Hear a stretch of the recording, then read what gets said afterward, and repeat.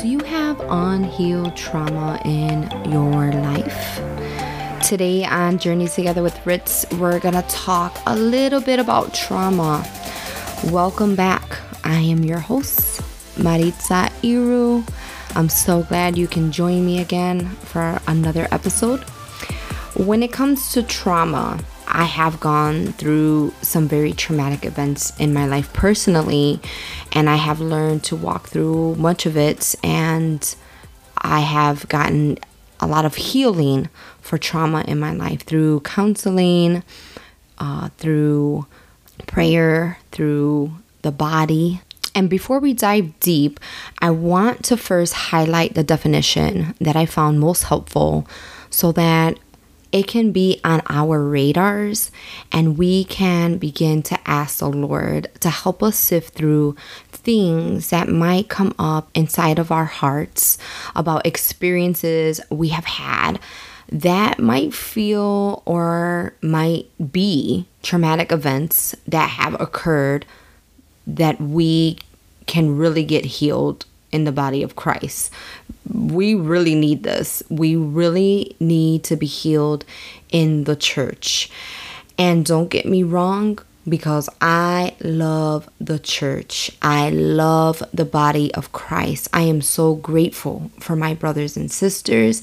I am so grateful for the many parts of the body. I am so grateful for my leaders. I have walked with them for a long time personally. One thing that I have seen, generally speaking, is that I don't think we are always being fully effective ministers of the gospel when we walk around with unhealed pain in our lives. And so sometimes we don't even know we're walking with that trauma in our life until we get really close with other people. And when you are in close proximity with people, they're going to see your junk. Both your strengths and your weaknesses, they're going to see it. Many things in your life, they are going to see the good and the not so good.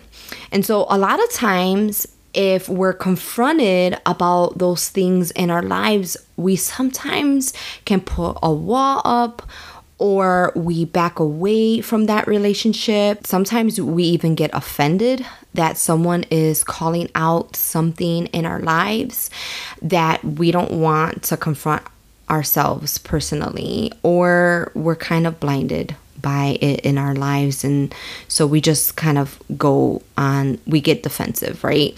So something that perhaps they see and it doesn't look like Jesus. And so we need to deal with that.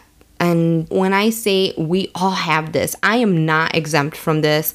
I will never be exempt from this until the day I go home to be with Jesus. God can use us however He wants. But I've learned over the years that I can be useful to the body, or I can really grab a hold of deeper things in the Lord, allow Him to touch every area of my life, not just some parts, not just the cookie cut parts that I want Him to touch. You know what I'm talking about? So that I can be the most useful to my family, to my friends, to the body around me. That self-awareness and being able to recognize things in our lives is an asset in the kingdom of God. It is important. It is valuable. So please don't hear what I'm not saying, okay? I don't mean for us to walk a perfect life, but I know we are called to walk as a light to those around us. So I love and appreciate the definition that Dr. Anita Phillips, you can look her up, gives to what trauma is. I was listening to one of her YouTube videos and she says this, quote, "Trauma is anything that changes for the worse. The way that you see yourself, the way that you see other people, the way that you see the world, or the way you see God." Some traumatic events in my life, wow, I don't want to sit here and talk about all the different things that have occurred in my life, traumatic events specifically, but a couple that I've been thinking about recently is the trauma I experienced as a child, which was sexual molestation. And then another thing that I have been recently thinking about was when I was about 13 years old. I was walking home from school. Actually, I was walking home from visiting a friend, and some random man was walking up to me saying, "Melissa, Melissa." And it was really odd to me because I thought he was trying to say my name since it sounded very close to Maritza. And so I leaned into this guy kind of like to hear him, because I was genuinely looking at him with concern, but also I was very naive. And as I leaned in closer to try to hear what he was saying to me, he snatched my gold chain off of my neck, my nameplate. That was one of my favorite gifts. If you grew up in the 90s, everybody had one. It was like the thing you got as a teenager. You had a nameplate and it was gold and it was big and it was probably purchased at the Mega Mall if you're from Chicago. I received this nameplate from my mom. Oh, I love that thing. I didn't even have it for a long time. It was like during the summer months, I don't even know, of Chicago. And yeah, I love that thing. And anyways, long story short, when that event occurred, it was a trauma that was actually taking place in my life. I can recall how my hair was that day, what I was wearing, what the guy looked like, the surrounding area, everything about where I was walking from the streets, everything. I can remember it almost to a T. That event caused me to change the way I saw the world and the way I saw other people. I actually had some real serious trust issues with any stranger that was a person of color. And I'm gonna say this right now. I'm highlighting this specifically because it caused me for a period of time to have a lot of prejudices towards people of color, even though I have many friends that are people of color. My own personal family are a bunch of people of color. I mean, if you look at the Puerto Rican culture, we come in all different colors. So I just want to state that I was not exempt from falling into those prejudices, and specifically because of this traumatic event that took place in my life. So like, I would be mean, like straight up super mean to people before they even would have a conversation with me. I would always have my guard up. I carried a mace can with me. I would carry knives in my car under my seat, even a baseball bat under my driver's seat. That experience caused me to go into fight or flight mode at a drop of a dime. Thankfully, after many years and getting saved and dealing with those trust issues and realizing that people are very broken in humanity, and I began to ask God for forgiveness for treating people wrong without giving me a reason. And I asked God to help me forgive the one person that did this to me, the stranger. And it's interesting. As I began to seek the Lord, I began to see this person differently. The Holy Spirit began showing me that this person that did this to me actually didn't want to do it to me, but because of their pain and their circumstances is why they attacked me. And so that event and the healing that took place from that event in my life caused me to be more empathetic to people.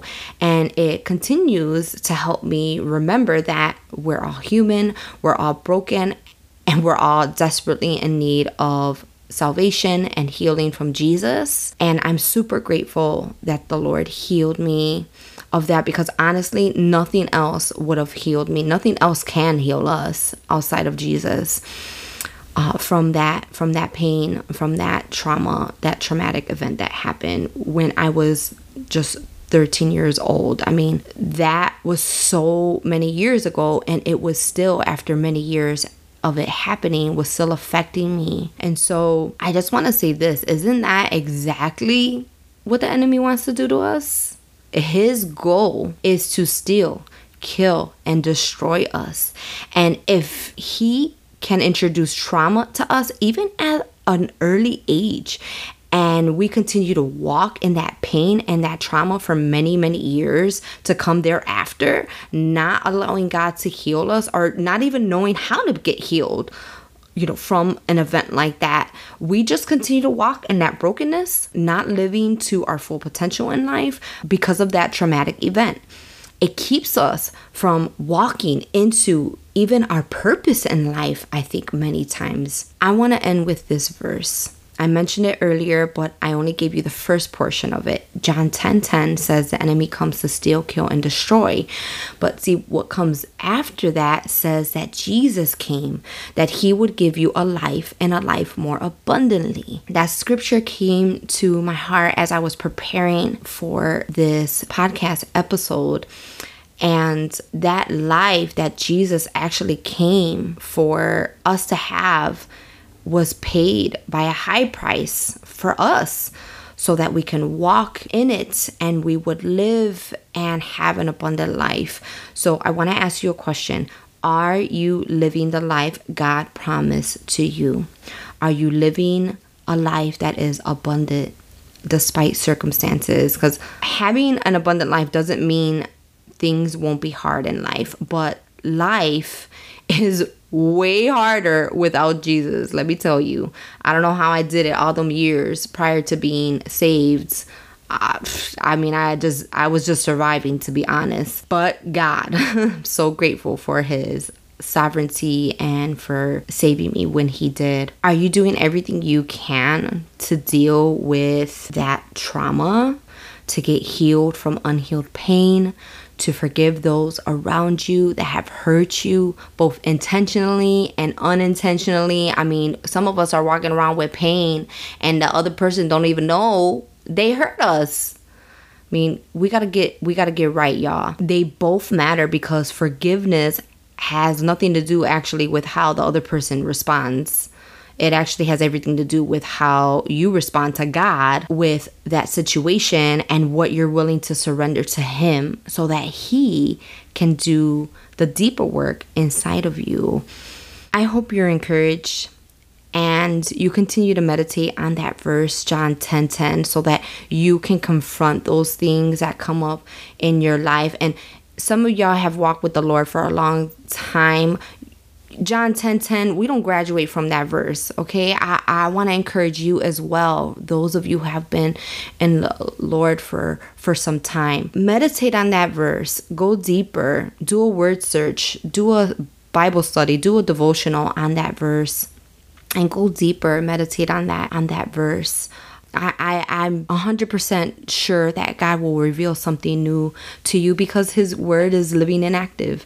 And we should always be willing to learn something new from the Lord with anything that he brings up to us in our life in every season of our lives. Let's look at these things, and I pray that those things would not rule you, but that you would be ruled by the kingdom of heaven, and that you would continue to look more and more like our beloved Jesus. That's all for today's show. I will talk to you all again soon.